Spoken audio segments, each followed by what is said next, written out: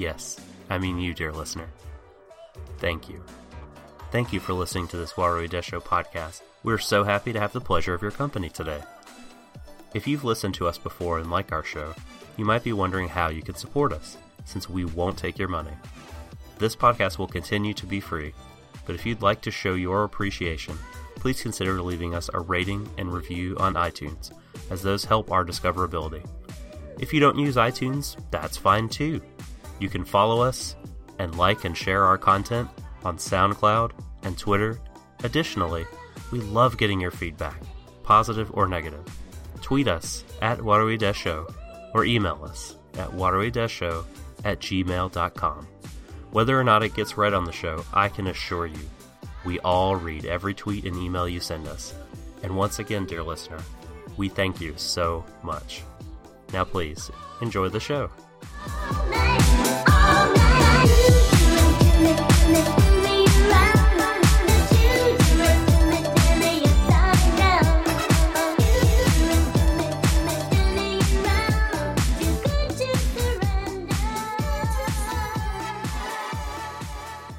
Warui Desho. So darling, darling, stand by me. Oh, stand by me. Hello everyone, and welcome back to Stream of Thought here on Warui Desho. And we're now 3 episodes into Darling in the Franxx, so it had to be done. I mean, when you've got a name as silly as this for a show, you've got to start running with puns on it. But speaking of names, let me introduce you to the gentleman who's co-piloting this Stream of Thought podcast with me here. It's not other than, you know him, I know him, it's the Subtle Doxer. Feel the power of my magic. That'll get you arrested in certain states, I'm sure of it. Don't do that. Good old Dynasty Warriors 3. I can't say I've ever played that, to be honest. There's a fantastic YouTube clip reel of all the wonderful, horrible English dub voice acting. I'll send it to you. It is a thing of beauty. Is it something I should be playing rather than watching Darling in the Franxx? Yeah. I would say yes. You'll laugh a lot more. That's true. That's true. Okay, so Darling in the Franxx episode 3. Let the French toast flow freely. It really should. I love my French toast. Give me some good stuff. I mean, Lord knows France needs some sort of great export apart from wine. Do you powdered sugar your French toast, or just syrup, or how do you do it? Do you fruit? I tend to be a syrup kind of guy. Yeah, I like a nice sort of layer of powdered sugar on top. Not too thick, but I need to see it. It needs to be some fallen snow upon the top of my French toast, and then lightly dip it in syrup. Served with bacon, maybe a fried egg. All I could think of then when you were describing fine, white powder and snow was, of course, some Grandmaster Flash. Did you have visions, dreams of passion while eating this French toast, Doc? That's served Miami style, nice. Which is not what I'm referring to. Nice. Do you pay for your French toast for a credit card by any chance? Is that how you cut it up? Okay, so Doc's hidden drug habits masquerading as, French cuisine aside, let's actually talk about episode 3 of Darling in the Franxx. So how does it open? It opens with a flashback. And it's Hiro again narrating the whole, we're trapped in a nest kind of thing, all the bird analogies that we've heard previously. But we get to learn that Hiro actually was, as a kid, in the orphanage that we mentioned previously, quite popular. Why was he popular, might you wonder? Well, it turns out that Hiro had a predilection for giving people names. All of the kids who are in the orphanage, him, Ichigo, and the others, prior to Hiro coming up on this idea of naming everyone, they all just went by their code names. So, 005, can you let, 009 play on the Xbox for 5 minutes, please? Was the going thing then, back in the orphanage. Didn't have names. No Tom, Dick, or Harry around there. So it turns out that Hiro was the one who gave Ichigo her name, based on the numbers in her code name, so Japanese numbering pun, basically. And this led him to become quite popular. And after the OP, we then cut back to... Can I just say that, Hiro is sort of there's this shot of him in a very sort of, what's the word I'm looking for? Are you thinking of the scene of him sat on the the little throne of cushions? Yeah. Well, not sedate. Like, what's the word for very clean? Sanitized. It's a very sanitized looking white room that he's in with all the kids, and they're in like sort of hospital gowny looking things, if I recall correctly. And he's sitting atop a pile of like pillows, like pointing at them, telling them like their names. It's like he's like Adam naming the beasts of the earth atop a pile of pillows. Fuck. It struck me as super hilarious. Now that you've said that he's Adam, oh fuck. Yeah. You could be onto something there. He certainly is the one that cared about naming. You know, we learned that early on. But what you think he could be like? Sort of the primordial man reincarnated or something? Oh, of course, it wouldn't surprise me at this point. I mean, we've literally got Eve as 002, who is all about temptation. She is going to tempt him into sin, and is she Eve or is she the devil? Well, I'm getting them mixed up, aren't I? I'm so sorry. Well, maybe a bit of both. Who knows? Yes. This is coming from the people who, put in all the Judeo-Christian mythology word salad nonsense into Evangelion back in the day. I wouldn't put it past them. We're already blending in, like, bird metaphors and plant metaphors in here. Let's just throw in a bit of dash of Christianity as well. Give it some real spice.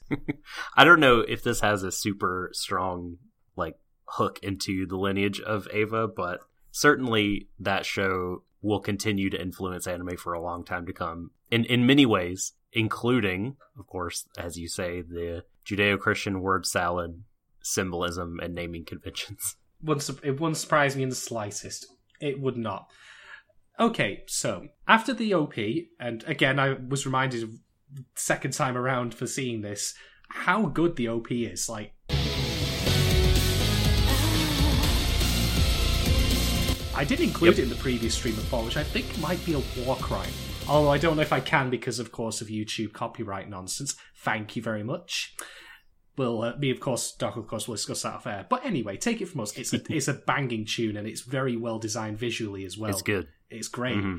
It's, I'm going to have to make the comparison again. It reminds me of Elfen Lied's OP. Speaking personally, in that OP belongs to a better show. Well, okay, yes. I will do that comparison, but no more. Yeah, pink hair and horns, sorry. Stop it. Let's move on. Moving swiftly on.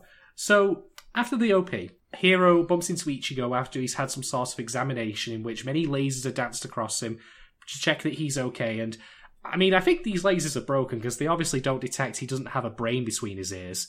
But, well, it's the future and all that. So, they have a brief discussion in which it looks like Hero is about to apologise, but he gets stopped from doing so. Because, of course, in the previous episode, he was how do I put this politely? It's hard. A complete twat. There we go. Struggle to find the words there. A giant fucking D-bag. Yep. Who, like, I enjoyed, I have to say, the direction and the acting just in that brief scene there when you see the strain that exists between Hiro and Ichigo. Yes. It was really cool. I liked the way that played out. And, yeah, I thought they nailed that scene. Yeah. In fact, jumping ahead a little bit, we'll get to it specifically, but I think that this episode really highlighted how great, generally speaking, the direction, the artistic direction as well, like the visual design, the framing, positioning of characters, and also the music. The letterboxing. Yes! The letterboxing, amongst other things. They've done that every episode. They have. I don't quite know what the film technique is, or what the name for that technique is, rather, I mean to say. But they're certainly trying something different with making this show visually distinct from its contemporaries. And that's great. I'm absolutely all down for neat visual design, neat direction, showcasing characters in different spaces to show like distance between them, people operating at odd angles from each other to reflect they don't see eye to eye. You get all of that. It's just unfortunate it seems to be in the service of an effervescent nothing.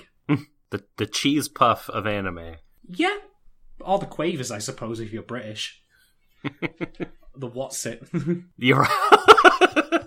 This might be much more harmful for you than the cheese puff, though. We'll see. Oh, God. Well, it's certainly harmful for one of the characters, that's for sure. But anyway, we'll get to that at the end. So, after a brief discussion between Mama... Was it Mama or Nana again? I can't remember. It is Nana. Nana. Which is, which is also Japanese for 7.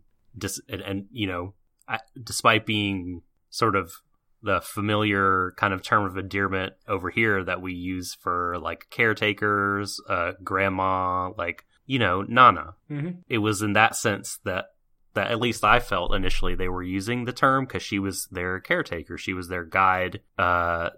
She was the caretaker of these flowers in the garden, right? Yep. But it also means 7, I think. So, weird. Rampant speculation, and now that you've said that, but would that possibly suggest maybe she was previously a pilot? We're rubbing dangerously close against, like, a big sort of issue I have with this episode in particular. But we can hold off. But restrain thyself. But yeah, it might suggest that she used to be a pilot. Yes, restrain thyself, Doc. But I won't restrain myself what comes next, because this next scene actually caused me to pause the episode and scream at my TV, because I just thought it's always wonderful to me to watch a show in which we have a protagonist that we're supposed to sympathise with, that we're supposed to get behind and want to see them succeed. And after having shown them up to be an arsehole, there is always, of course, the opportunity for people to make amends, to apologise. And certainly Hero's window for doing so to Ichigo was not closed at this point. But fucking then, he and Goro being Ichigo's partner, are having a discussion as they're walking across a bridge. And there are a couple of problems I had with this conversation. First off is that it's framed in such a way as that it's all about Hero. Like, Ichigo's acting weird. Isn't that strange? Like, she's too close to you. And I'm like, did you, like, Goro, you're a partner. Her emotional well-being is actually important, funnily enough, given it happens later. Yeah, for you both to pilot the robot. So maybe you might want to take an interest in that and find out what happened and maybe be sympathetic to her cause, rather than, make it all about that twerp over there. So, okay. Nah. black mark against him. Then, Hero says to Goro, you're her partner. Could you tell her it wasn't her fault from me? I saw you tweeting about this. I know it made you angry. It's real dumb. It's fucking... Okay, let me take the hyperbole away from it. What a jerk! let me dial back my usual, rancor, my usual vitriol here, and actually just explain truly what bothers me about this.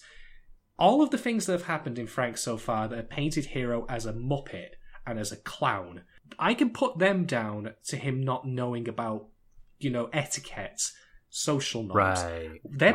They're playing in a world that hasn't taught them these things. They don't even know how, like, what kissing is. I'm not even talking about having done themselves. Like, if they don't know what that is, what media are they consuming? Because you probably know what that is from a very early age, just from watching it on TV or reading about it. So only state-run media in this dystopia. Yeah, no kissing. It's just no. Burnt. Those books have been burned long ago. Yeah, no kissing. It's only patty cake. So okay, I'm willing to make excuses for the show and dial back some of my anger about the way he acts, because one, it is important to remember that he is a kid, and I think that's a thing that a lot of people forget when dealing with characters of these age animes, is they expect them to act like fully matured adults when they're on the path to becoming that. And in order to become a fully mature adult, you do sometimes have to make mistakes. Sometimes you act like a twat, accidentally, and you learn, maybe not even immediately, but after the fact, that you did wrong, and you will then either A, apologise and rectify what you've done to that person, or B, if that's no longer possible, you will learn and grow from it and advance as a person to try and prevent that from happening again. What we have here, though, is option number C, which is that Hero recognises he should probably, someone should say to her that that's the case. But he passes the buck here to Goro. And what do I even say to that? What do I even say? He knows he's done wrong. He knows it's not her fault, and he outright thinks that a course of action should be made for her to be told that. Why is he not doing it himself? He had the opportunity to do so, and I'll admit he was interrupted. But why doesn't he then come back round to do that later? They have PDAs. They can message each other. Get a message over. Can we have 2 minutes? Tell her. Done. That's it. All he needed to do. But nope, it's all about him. It's all about his fucking need to part. It's all about him being a self-centered piece of shit, and I want him to fucking die. There we go. Job done. Did you ever play Mortal Kombat for the SNES? I can't say I did, but I'm curious as to where this tangent is going. Enlighten me, good sir. Well, so at the beginning of that game, when they are showing, this is a Midway game, Iguanasoft or whatever made this, they show the Sculptured Software logo, and Goro walks in from off-screen and slaps the fuck out of it, and it goes spinning off into the black horizon, and he roars and flexes. I have a feeling where you go with this. Go on. During that scene, I just thought, wouldn't it be great if Goro here slapped Hero through the domed roof and sent him flying into the wasteland? That would have been amazing. I would have settled for him punching him into the river that they were crossing. I would have been happy with that. Here's the thing, right? I get the very strong impression at this point, and this is not even counting some other bits and bobs coming up in a minute, that this show has two attitudes that its characters take towards Hero. They worship the ground he walks on, or they treat him with disdain, but the disdain they treat him with is because they themselves are assholes, not because of any legitimate criticism they have. Like him on the pillow throne, In the next scene, Ichigo still sticks up for him and says, he will be a great assistance to us if he can pilot. And I don't mind him being a jerk. I don't think it's necessarily, a narrative failing, He's got some personal and interpersonal issues that will mean that he is not the best team member he can be. None of these guys are. I think could be setting up some interesting dynamics between all the pilots, because they're all really shitty in their own ways, I think, or most of them. The ones that we've sort of seen have big character flaws. And so you mentioned their relationship with Hero. I thought that was kind of a fascinating aspect to this episode, Hero as kind of a fallen savior in their eyes. When they were kids, they and Mitsuru goes on about this blatant, he sort of is the I'm going to stand up and say what you're all thinking sort of guy in this one, where he says we used to think he was going to save us, he was special, he would lead us to the promised land, and we've all seen him fail and fail and fail, and it's time to give up hope on that, and hopefully he'll get sent away, because I don't want my image of him tarnished anymore. I don't want to see him like this anymore, as a pale shadow of himself. And I don't know, I kind of found that whole thing mildly interesting. And as much of yes, Hero, you're being a dick by not talking things out with Ichigo. I want him to. It's just not a thing that I'm mad at the show about necessarily, Yeah. I think that maybe my grievance is more air from the fact that this is what we're being presented with, and there's not much else of substance. If I had something else to cling on to, some other character dynamic that was interesting, and we almost get that, funnily enough, with Goro and Ichigo, almost. But of course, it then has to be about Hero again, as we'll find out later. There's a little bit of Zorome and Miku. True. And also the aforementioned Mitsuru and Ikuno, setting up for some real good tension later. Ooh boy, I can't wait to see that. Rubbing my hands together to see how those two relate to each other after he made an absolute ass clown of himself. Yeah, most of the men here are shit, aren't they? Yeah. Yeah. I got a feeling Goro... it feels like he is putting on a nice face. I've got a feeling that deep down inside he might be how do I say, there might be some darkness that we get to see. Just a hunch. Maybe he's upset about the fact that Ichigo even piloted with Hero in the first place. Who knows? Could be, yeah, totally. I actually don't disagree with anything that you're saying, to be honest. I want there to be more nuance to why he's acting this way beyond just simple selfishness. Because that's all Yeah. it comes across as to me. I mean, I get that he says, like, you know, that there's no purpose for him in this society if he can't pilot. Is that necessarily true, though? I'm not willing to necessarily take this at face value because we don't see anyone else go through that. There are no washouts that we've seen so far. They're all dead. Well, okay, there's probably that. There's probably that. This is a total guess. Like, no, you're right. You're right about that. Yeah. So all I have to root for him is the fact that he wants something and he isn't getting it. And ironically, that appropriately sums up how a lot of kids and a lot of men and a lot of people in general tend to view sex. I ain't getting it, but I deserve it. So, points the show, I guess? Maybe? I don't know. I'm confused now. I don't know how to feel about this show.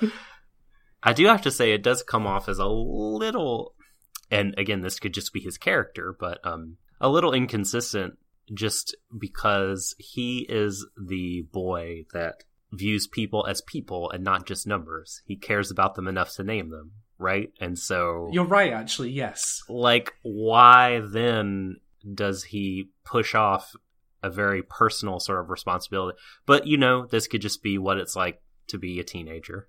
You know, he might have the good core values and just fuck up and make a mistake. You know, it happens with everybody. True.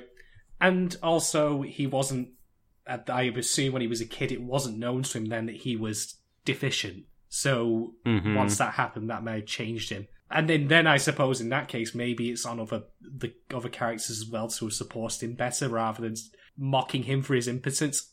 I don't know, but we're 3 episodes in and we don't have enough meat on the bones here, which is unfortunate. Did whenever he's riding the elevator after that first scene and people are, you know, talking over that scene, is it the masked bishops? I don't know. The fucking Star Chamber is talking about him. And, you know, they're saying, like, he's the only one who's ridden with her without taking damage. And then they refer to him as the special specimen. That's what I said, yeah. And I feel like you can't say the word special specimen without, like, sticking your hands forward and wiggling your fingers. It's special specimen. Oh, so silly. I know. That was the thing that got me mad last episode, because they played their hands too early in revealing that, ironically enough. But anyway, I've discussed that, so we'll not waste more time on that. Did you think about, like, when... So, Goro is, during the conversation you brought up, is telling him, hey, you and Ichigo are almost like siblings because not too many people have the double-digit numbers.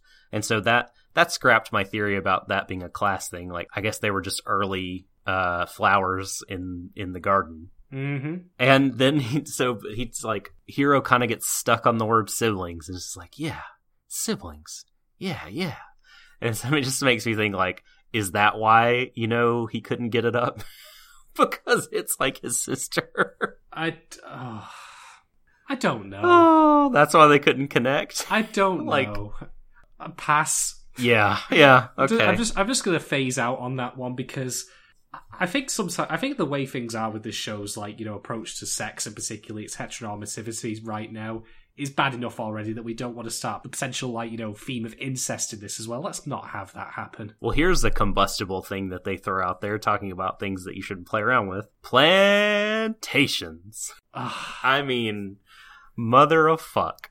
Like, I understand, and there's going to be, like, I know people listen to this are going to be like, oh, it's just a word. Like, it originally is just like a farm. Like God, I know what you're literal going with this. textbook definition means blah, blah, blah. But look, right? Words have connotations. They have meanings, and they carry weight with them very often that is, you know, apart from dictionary definition, and this is one of those. And look, I am aware, right, that this is a Japanese production. Yep.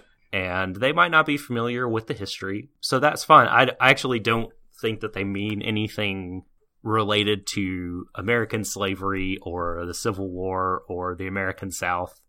Like, I don't think any of that is in this, but God, what a fucking, like, Molotov cocktail. Like, this show that is just has all this, like, racy, like, sex stuff in it. let's just throw the word plantation in there. Like, that can make for some really interesting readings about who's tending this garden and all of the things that could be implied therein. But the moment you said plantation, then I was like, I know where this is going. And yeah, the thing is, right, to go back to the show's vocabulary, to go back to its terminology, I still don't have the second idea why they have all these terms. Like, we're mixing in bird metaphors with plant metaphors here for some reason. Does that mean that they want to become real animals as opposed to plant? Where is this? Where is this going? What is this in service of, other than to make it seem more verbose than it needs to be? Don't think about that. Look over here. Here's another metaphor. Just speak in plain fucking English sometimes, guys. It's all I ask. Here's a personification. Simile. Not to mention that, having thought about it, the plant thing is actually all a bit false anyway, because you want to, depending on the plant, a lot of the times you'll need, insects to, fertilize them, spread pollen around. So are there any bees in this? Like, how far do I have to take this ecosystem that they, like, of terms that they built up? Are we going to have bees in here? Yeah, like, where... At what point does the metaphor cease to become useful? Right about when it started, because I have no idea what point it serves so far. I genuinely don't. I honestly could think I could find and replace all of the plant-related terminology, with the exception of the Franxx' names, for something else, something more normal, standard, or whatever. Are the robots the nectar, or are they powered by the nectar? Oh, fucks if I know, mate.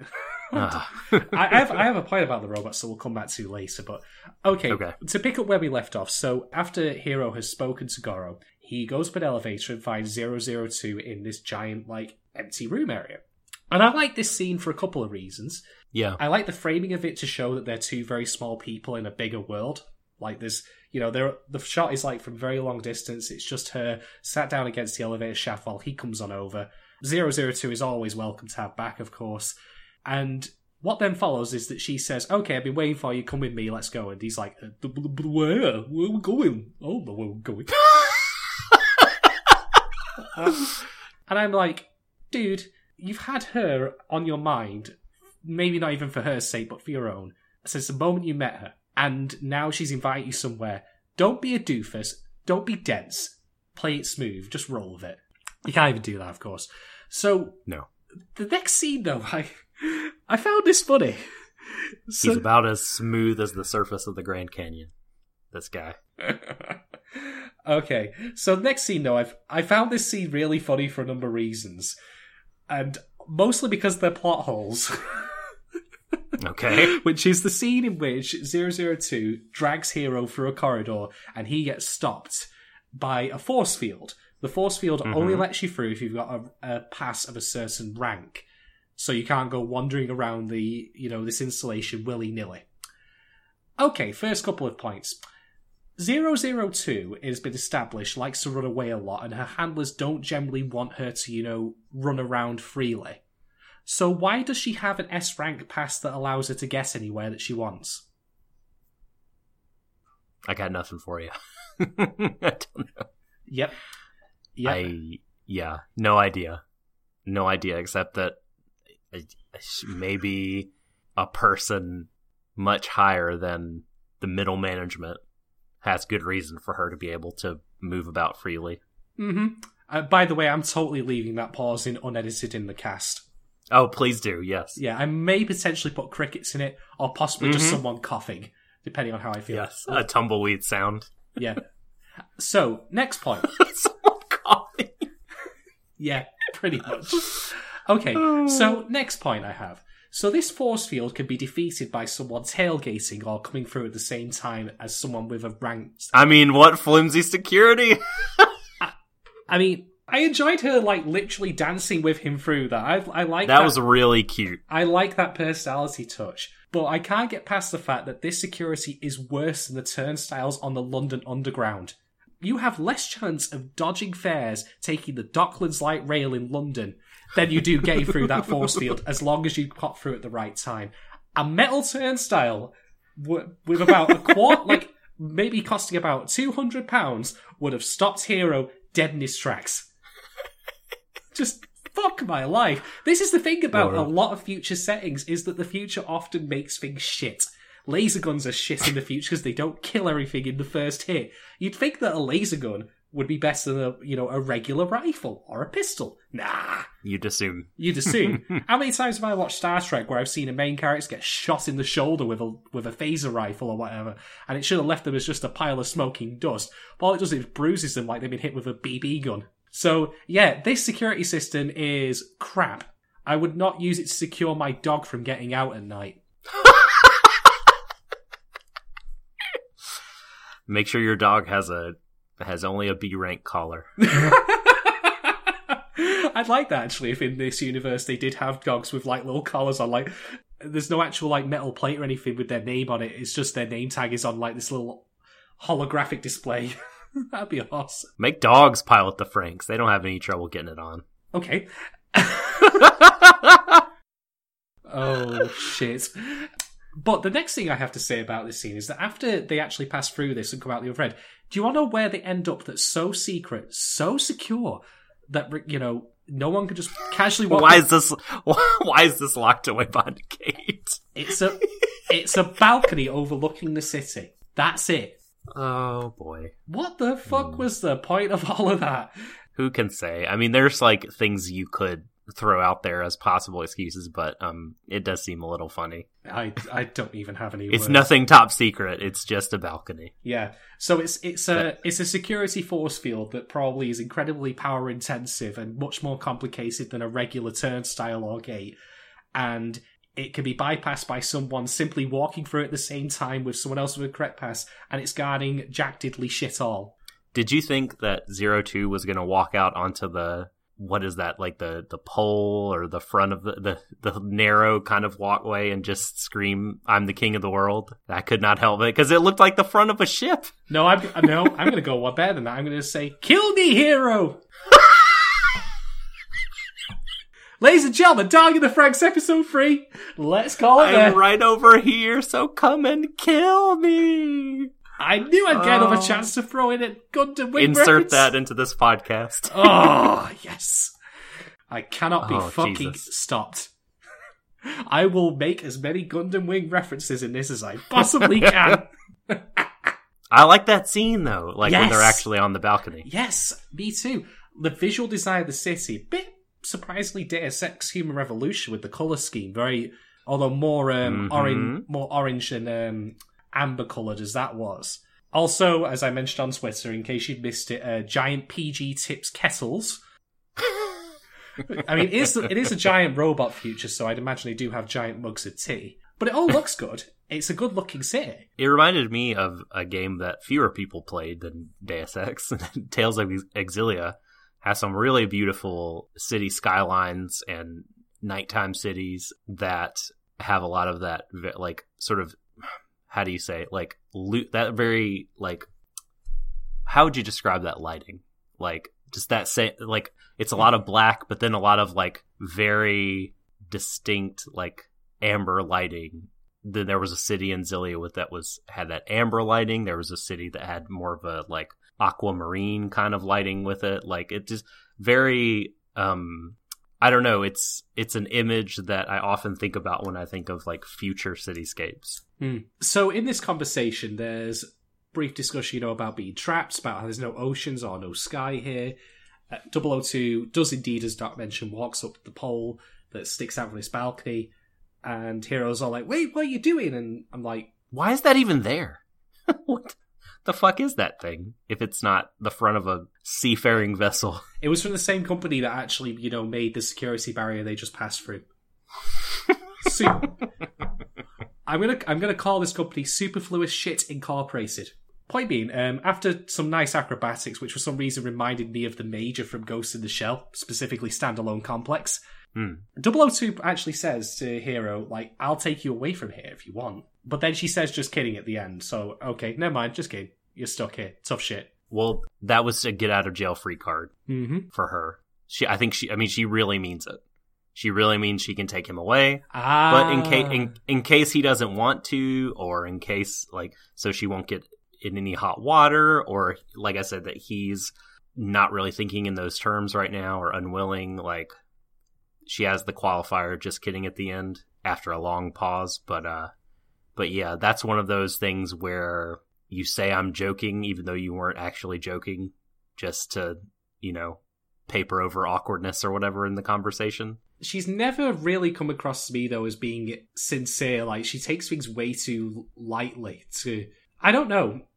She's still a bit of an enigma. She's a pinball. She's her personality is a ping pong ball bouncing around. Like, yeah, she can be like very cold. She can be cutting. She can be bossy. She can be she can seem very sincere and like heartfelt toward Hiro, like almost tender towards him at times. Like, can very like devil may care. Like, yeah, she's all over the place, but in a good way, I think. Mm-hmm. Okay, so enough egregious bullshit, though. We need to get something underway. It needs to be action. And so, the group of parasites have a mission. So, they gather up all of them, including Hiro, and turns out there's a Klaxosaur nesting inside a magma vent, which is this kind of borehole outside the city. And they're going to be sent out to go and get it. It's like their first proper mission as pilots. There are 4 robots in total. Now, Strelzia, I apologise if I mispronounced that, which is, of course, 002's robot, is not going with them on account of the... Does it... right. When it comes to, rules and regulations and what must be done and all that, Hiro says, okay, why don't I go with 002 in Strelizia to help them out? Why do I do that? And they say, you are not a proper parasite pilot, we can't let you do that. Okay, couple of points. First off, this is their first mission and they have no person in charge, or generally speaking, someone who knows what they're doing, going down there with them. It's just them. They have no teacher, no mentor, nothing like that. Ostensibly, this should be a simple mission of killing this one tiny little Klaxosaur that's not bigger than a Franxx. So it's nowhere near as dangerous as the one that Strelizia dealt with her, so. But in my opinion, it can't hurt to have her there just watching. Now, what's the complaint they've got here? Oh, well, Hiro was, he's not trained properly. I'm like, who cares? You've seen firsthand what happens when Strelizia is piloted by 002 and Hiro. It works. It works really damn well. So just send them down there. It'll be boring as fuck for them, but at least they've got backup in case they need it and someone who can handle themselves. Because these kids are going in there for the very first time. It's all been training up to this point. They've not fought any Klaxosaurs. So what if something goes wrong? Wink, wink. Well, dystopias, like, this is a very authoritarian regime, and discipline is paramount, and the Star Chamber has not decreed that Hiro and O2 may fight together, so they may not. Who is physically going to stop them, though? There was only Nana. I suppose Nana and Mr. Crewcut on the other side of the monitor. Mr. Crewcut. They could have just walked out. I mean, I would have laughed if, you know what they could have done then? Believe it or not? 02 could have just led them down this S-rank pass-only corridor, taken Hiro through, and get them caught on the other side of the barrier. Yeah, I guess she doesn't want to, push it and have them be separated. Oh, I don't even know. Like that the society might pull them apart if they push too hard. Maybe. I mean, that's a theory. But I did like it when she went nose to nose with Nana. That was great. Yeah, 002 actually appears at this point, and I liked also the framing of this in that she's at one side of the room and the rest of it at the other, showing that they've, got different mindsets, that she's not part of that group. She's a separate person running by her own clockwork. But yeah, she does indeed stand literally head to head with Nana, saying, are you going to stop me? I want to ride my darling. Simple as. I love it.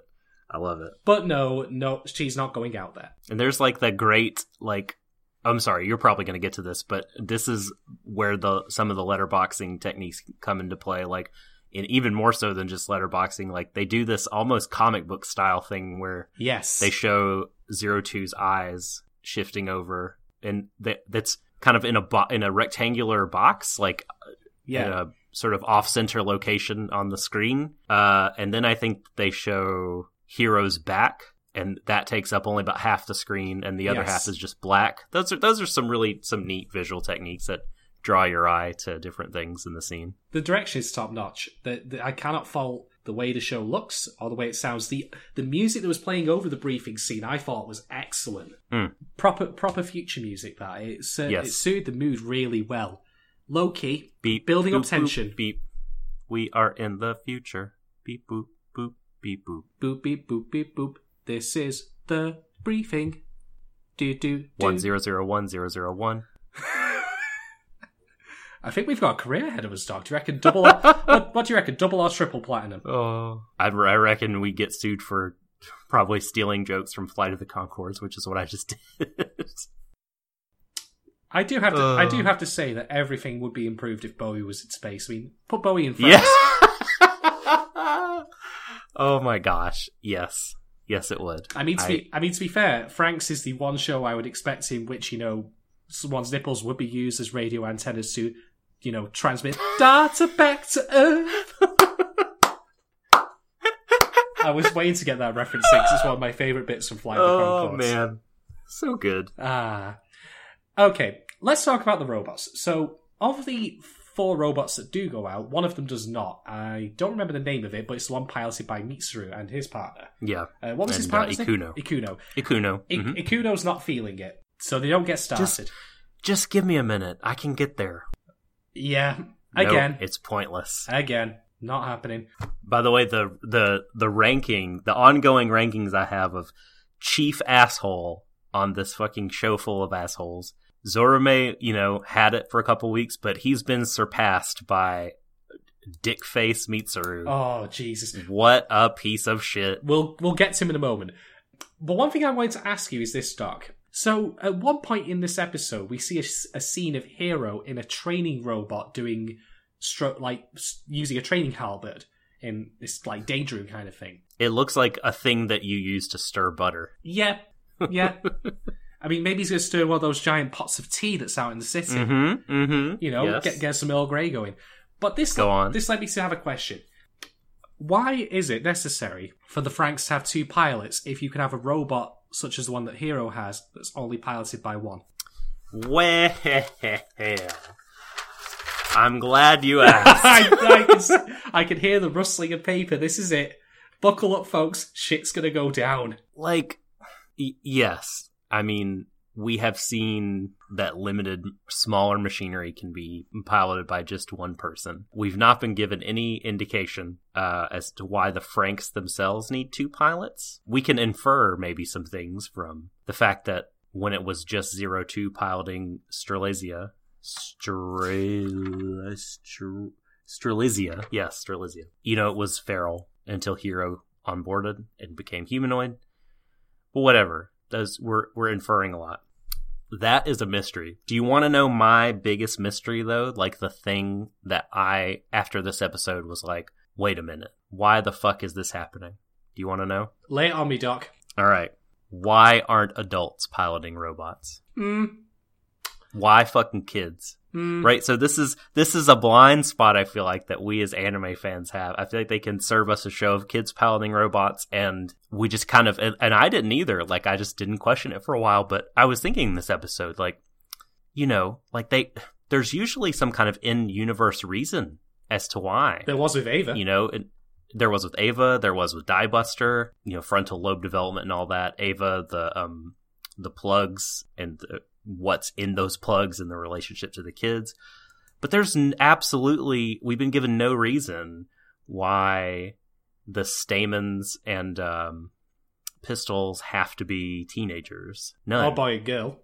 No, absolutely, yes. We totally have been down that road, but that's still, yes, a thing. But I feel like there's the out of universe reason is because this shit sells, right? This is anime, the demographics and all that. But why in universe does it have to be kids? Wasn't 002's original pilot an adult? The guy that she was with who died in the first episode? He still didn't look like a kid. Yeah.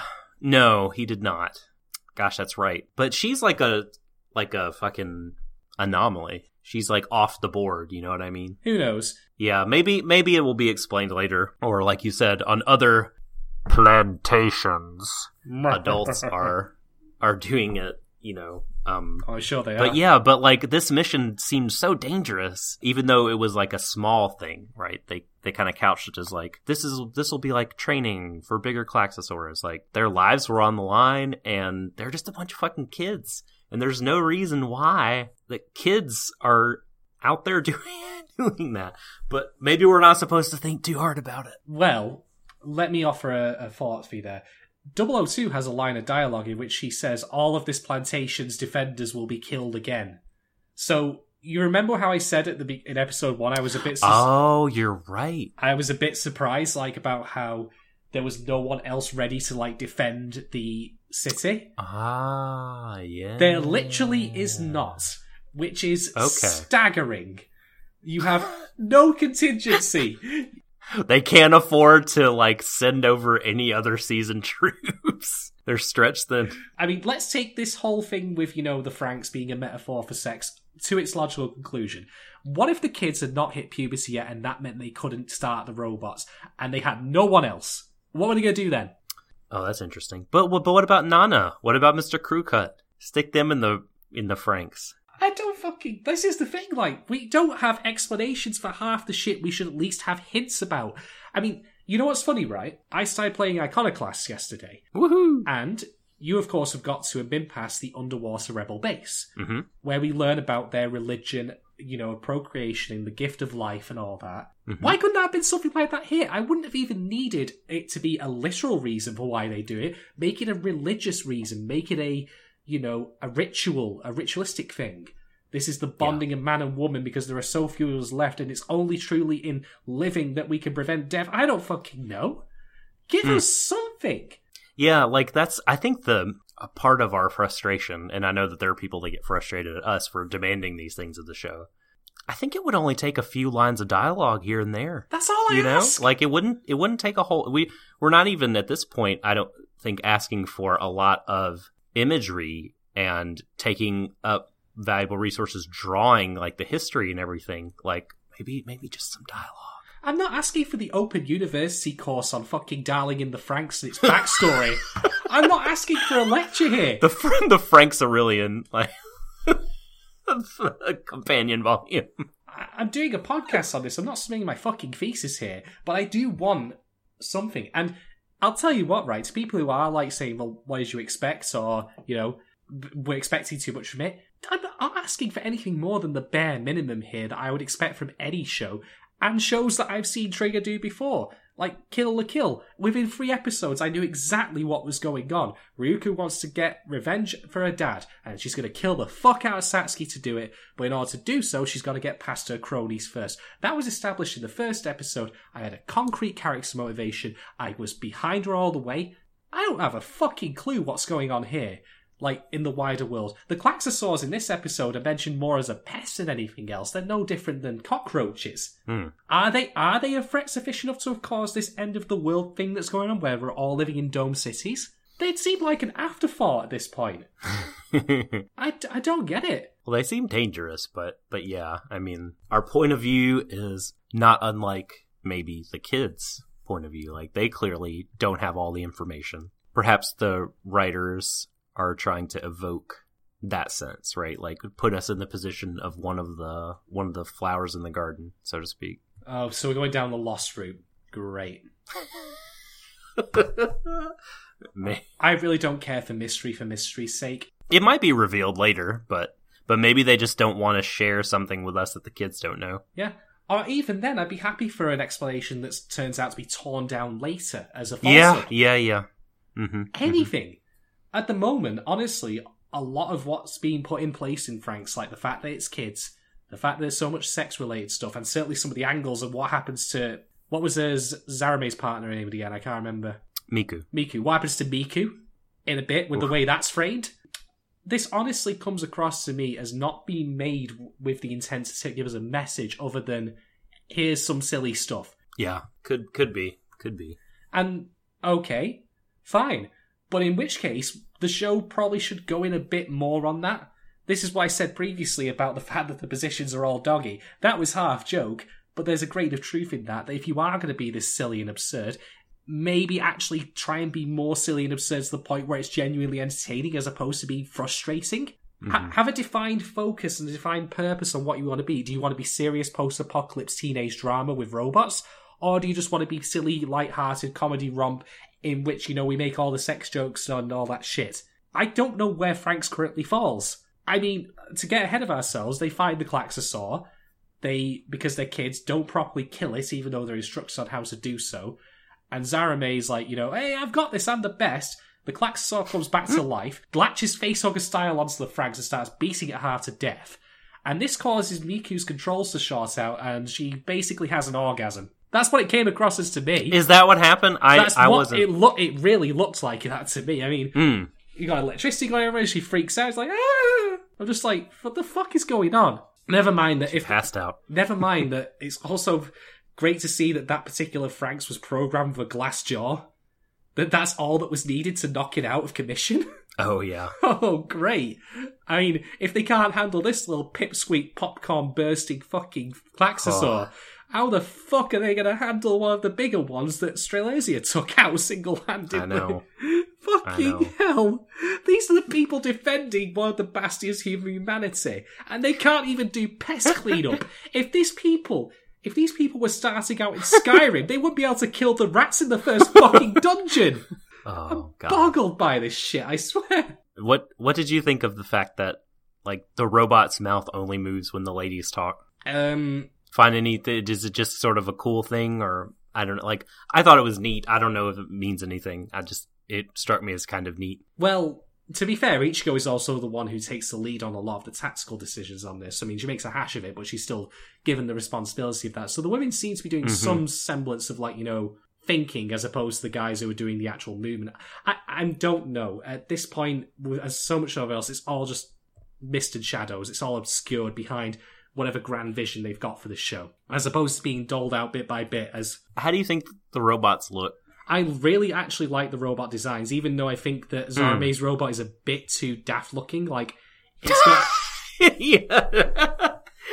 It's so funny how, this little fucking yelping dog, this sort of bundle of machismo and masculinity and braggadocio has that robot. It's incredible. He doesn't mind it. And I'm totally fine with that, but it has giant pigtails, which are there for ostensibly no reason other than to be there. I don't know, something seemed a bit weird about it. I particularly like the grey-coloured one with the giant, Russian trench coat, though, and the Ushanka hat. That's a great design. It looks like one of the characters in The Violinist of Hamlin, the pianist with an unnecessarily large hat. No, he was the giant robot version of the Heavy from Team Fortress 2. It costs $20 million to fire this Franxx for 9 seconds. What came out of that gun, by the way? I don't know. I don't even... White goop. I didn't even think of that. Maybe my brain just autonomously stopped me from thinking about that. I honestly can't decide if I like the robots or not. I'm on the fence. I think that some of them are alright. I think that Delphinium, which is Ichigo's robot, is quite cool looking. The grey, as I say, the grey Russian one, that's great. Strelizia looks great. Yeah, I do like that one. I think sure. I think that on the whole, the robot designs are pretty good. And much as with everything else, all of it looks great and sounds great. It's just in service of, well, to be Franxx. Oh. Sorry. I'm being childlike, but that's only because the show is being childlike as well, and I felt to return the favour. Okay, so obviously, as you've already inferred, a fine audience of ours, shit hits the fan really hard. It turns out there's not just one tiny little, popping Klaxosaur piece of shit down there. There's maybe dozens of them. There's an entire nest of them. And these Klaxosaur were apparently attracted by the magma-like empowered weapons that they were using, which I found a bit funny because I thought, okay, so you sent the robots down there with these weapons to kill Klaxosaur, knowing that they would attract more Klaxosaur, but you didn't tell them that might happen. But you knew exactly what the cause was as soon as it happened. What? It did feel very orchestrated. Even the fact that this was given to them as their first mission. Yeah. But don't worry, it's not a real mission. Maybe that was a test. Yeah. I don't know. Maybe it was a test. I don't know. So but the thing is, this test is going to get them killed because, of course, Miku is knocked out. They then eventually nearly get overwhelmed, try to stop the Klaxosaurs from breaking through a metal door that they've sealed behind them.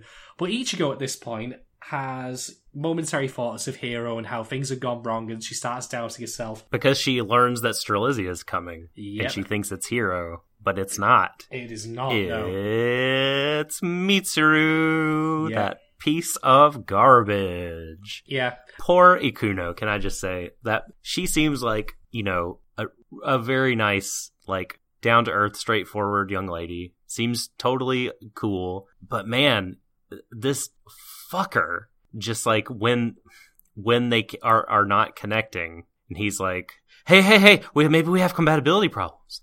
And they're like, you know, I mean, this happens to some parasites. Like, I'm not going to split you up just for that. Really? Man, what a fucking bummer, dude.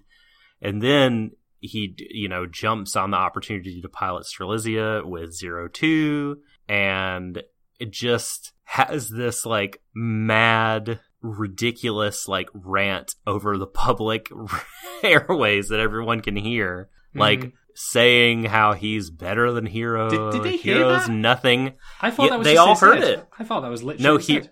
he was talking, and then it cut to Hero looking down, and the audio was still playing, and he was, like, gritting his teeth and wincing because the words hurt. And then in the background, poor Ikuno, when he was like, I'll just be your partner from now on. Fuck her. And she's just like, you could tell, like, just devastated. Yeah. Like, done nothing wrong. And yeah, this guy's asshole number one. I'm so happy that what occurred to him. He needed to be brought down a peg. Yeah. The thing is, right, Mitsuru's actions actually wouldn't be an issue if he had framed them in such a way as framed them in a different manner.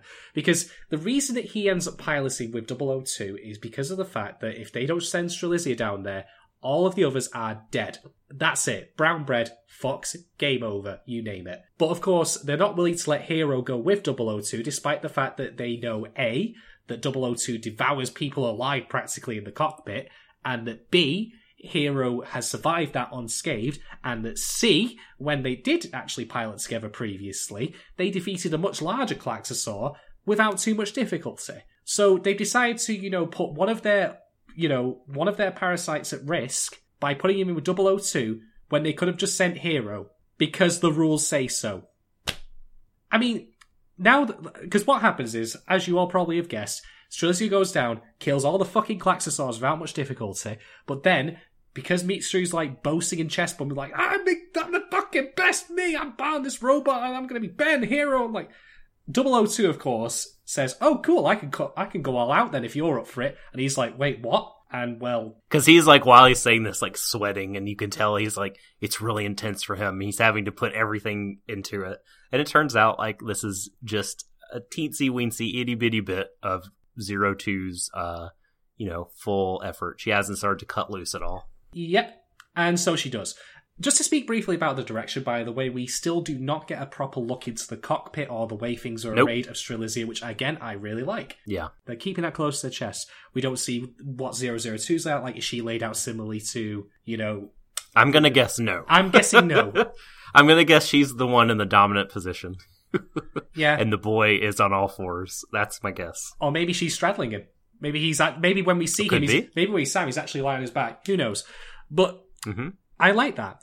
So when they eventually bring Strelizia out, because they have to forcibly shut Strelizia down from a distance, 002 comes out of the cockpit, waves at Hero, and he somehow, through, I don't know, black magic, manages to see all the way up from there to inside the cockpit. Black magic! Here's another point where you could insert, feel the power of my magic. Yeah. But he manages to somehow see all the way up to Strelizia's cockpit and inside of it at an angle that's utterly impossible. And Mitsuru is barely alive. He's covered in bruises, drool, blood. He's a husk. So whatever happens when Strelizia is piloted with 002, the person they're with, well, they suffer for it pretty badly, as is quite evident. Okay, so here's the thing. One other point I need to make about this. Regarding not sending Hero. Now, I don't like Hero, but as far as I'm concerned, the only sensible option in this scenario was to send him out with Strelizia. Because it's been proven. And do you want to know what the other consequence of them putting Mitsuru in there, knowing full well that he was going to get maimed like that? If they now need to fight again, he's out of action. You need 2 to tango in a Franxx, and since he's out, his robot, with Ikuno, that's now no longer operable. So they're now down 1 Franxx for the foreseeable future until he recovers. Good job. Yeah. So I'm sorry, but all your rules be damned, you have all the evidence you need to suggest that maybe you should let him go with 002 to save his friends' lives, and you decide not to do that and actively put one of your other team members at risk, and now your staff unit is underpowered as a result because one of them is critically injured and could very well be dead. And if he's dead, well... Let's hope so. Whatever. If he's fucking dead at this point, you are now down 1 robot for the foreseeable future. And granted, the Klaxosaurs don't really come across as a great threat, but let's assume they just all suddenly come out of the ground one day and decide they want to go chomping down on Plantation 13. You are up shit creek without the fucking paddle because you're incompetent, rule-following nitwits. Give them a prize. No, they don't deserve anything but my scorn. They don't deserve jack diddly shit. So, basically, what we've learned from this episode is that everyone apart from 002 and maybe Ichigo at a push is useless. Yeah.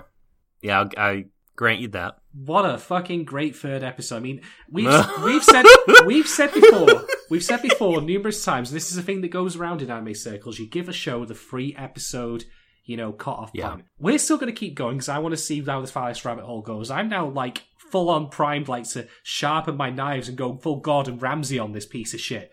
But, and I'm going to enjoy every minute of it. I'll have a good laugh doing it. But to come to the end of this episode, I have to say that with what we've been given so far, it's not nearly cheesy or silly or campy or sexy enough to be interested in that side of things.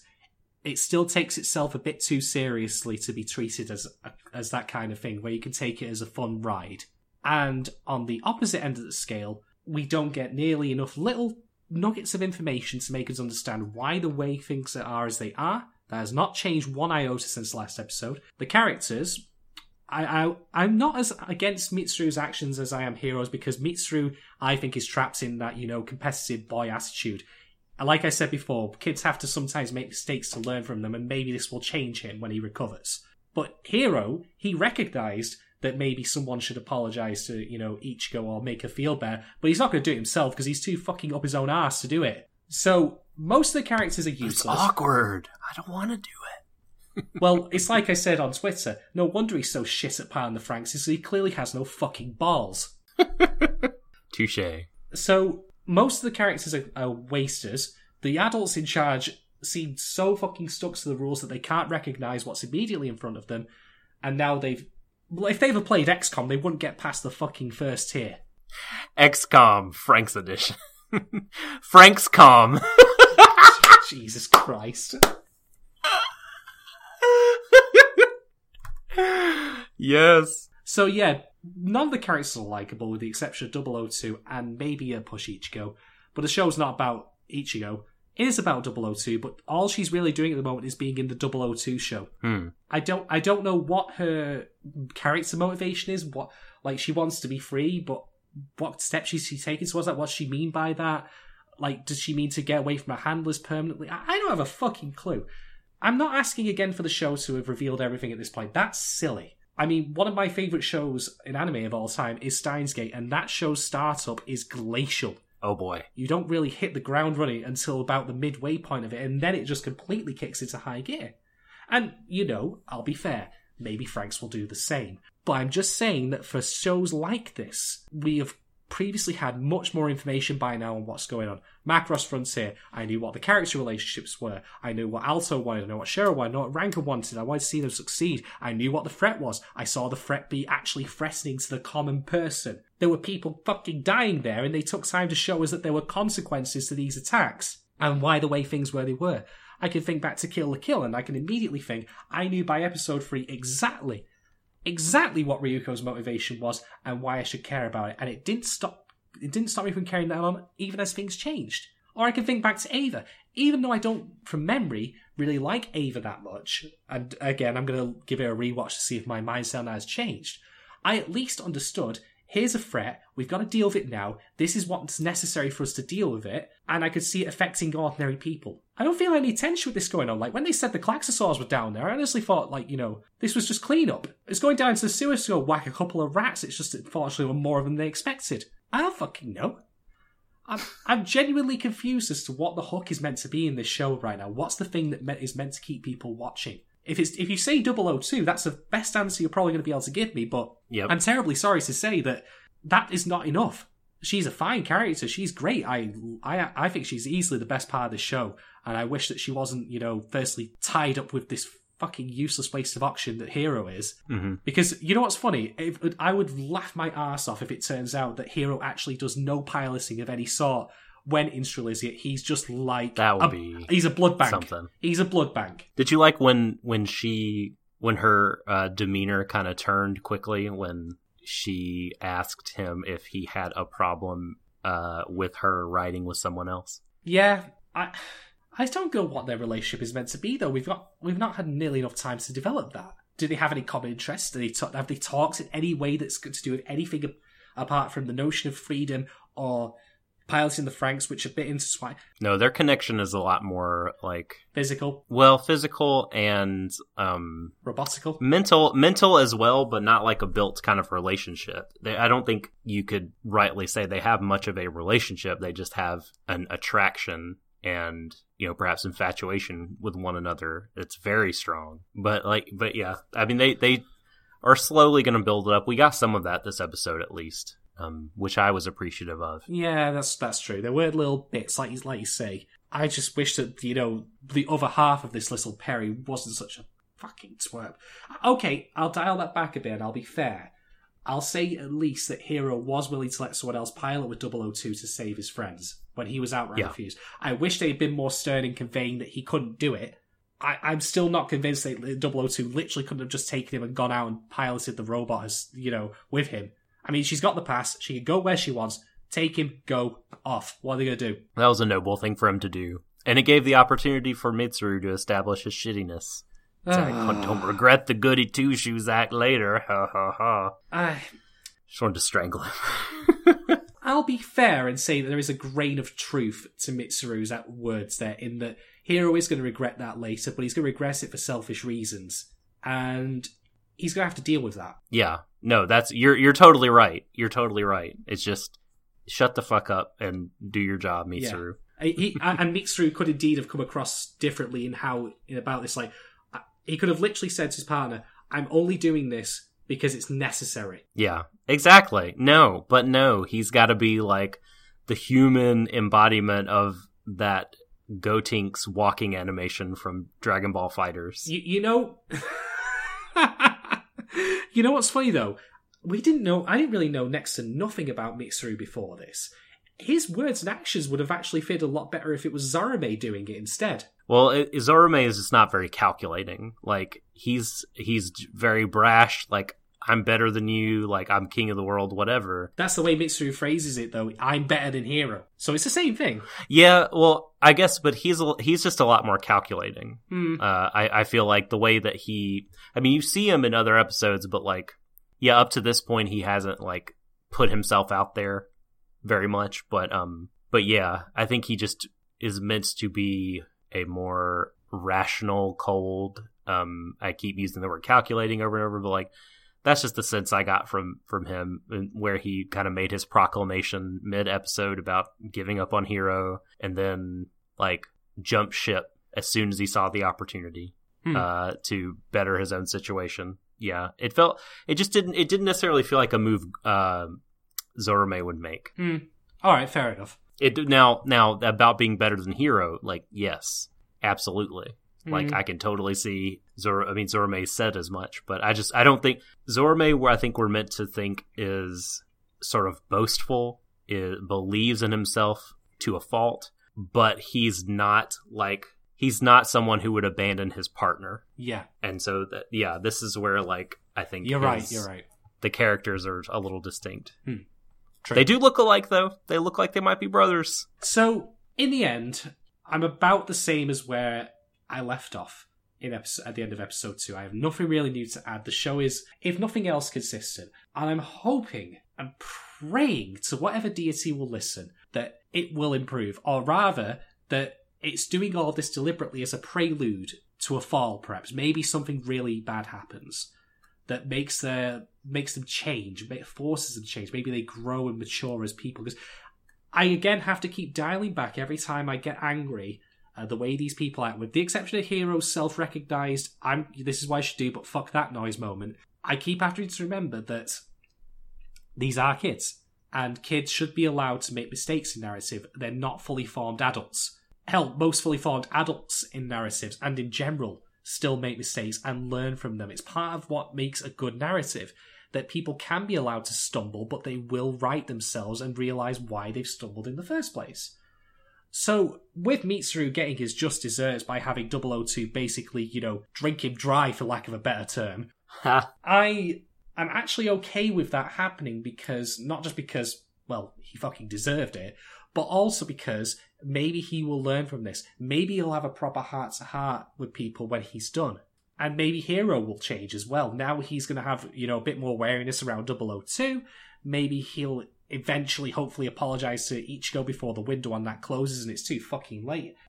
Who knows? There's still a chance for things to change, or rather, this is intended all along and it will develop from there. That's what I'm hoping for. But in the end, to conclude, I am going to give this show, or rather this episode so far, 2 out of 5 S rank passes. Okay. Franxx calm, enemy within. Just had to say it. So, how do I feel about this episode? I think that there is potential still, despite the issues that we've talked about, the lack of information being chief among them, and I guess co-chief being when it wants to really push hard on the heteronormative buttons. You could be reminded of that afresh, but those are always there in the background waiting for you to think about them and feel kind of bad. But despite all that, I think that there is, in these 3 episodes, a ground has been laid for some potentially interesting character dynamics, and that's what I'm here for. I want to see Ikuno and Mitsuru have their reunion. I want to see Ichigo and Goro and Hiro have sort of tension, sexual tension, frustration. I want to see 02 come in like a bowling ball and fuck shit up. Yes. I want to get some more out of more of these characters. There's still several of the pilots that haven't really had a lot of time to shine. Zorume endeared himself to me more this episode. And then they could start, you never know when they'll start giving us tidbits about the world. So that's something to possibly look forward to. For me, there's enough there that is intriguing that I feel a lot better about sticking with it this time. I am going to give episode 3 of Darling in the Franxx 2.8 unnecessary pigtails out of 5. 2.8? Yes. Am I missing something? Because that's awfully specific. Well, it's better than average, but I just don't know that I can bring myself to give it a 3. I see. I'm with you. So, we have mentioned before that if Franxx really goes off the rails, we will can it, so to speak. But that's not happening. We will be back next week, folks. We're going to return. We're going to talk about episode 4. I will probably find something else to have a right good chuckle at the show's expense, don't you worry. I mean, I don't get paid for it, but it is my job. So there we go. But before then, we must always, of course, sign off, and to which I will pass the mic to Doc. Doc, on this strange, weird plane of digital existence known as the internet, where can people look you up? Well, if you're brave enough to venture into Twitter, you can find me at The Subtle Doctor on Twitter. Please hit me up to talk about the Franxx or other animes and the like. You can also ask me a question at curiouscat.me/The Subtle Doctor if you want to ask a question or receive a reply potentially longer than 280 characters. Nice. As for me, you can find me on Twitter at Shaden1010. Feel free to hit me up there if you want to discuss Land of the Lustrous and also to agree with the universal truth that Phosphophilite is the best character in that show. I'll not hear any argument against it. I will fight people in the streets over this. I haven't seen enough to argue against you. I'm with you so far. Good man. It's for your benefit as much as it is for mine. But also, I will be on curiouscat.me/Shaden, so again, feel free to drop me some hot fire questions there. Again, feel free to ask me who my favourite Land of the Lustrous character is and why is it Phosphophilite. And I'll say, because it's Phosphophilite, motherfuckers. Cinnabon, though. Cinnabon's pretty good. They're all great, but that's a different podcast for a different time. So, with that, ladies... Cinnabar, I mean. Not actually Cinnabon. That was meant to be a joke. And on that note, ladies and gentlemen, I wish you all a very good night. Embrace each other, everyone, until the ends of the universe. And until next week, see you then. Mwah.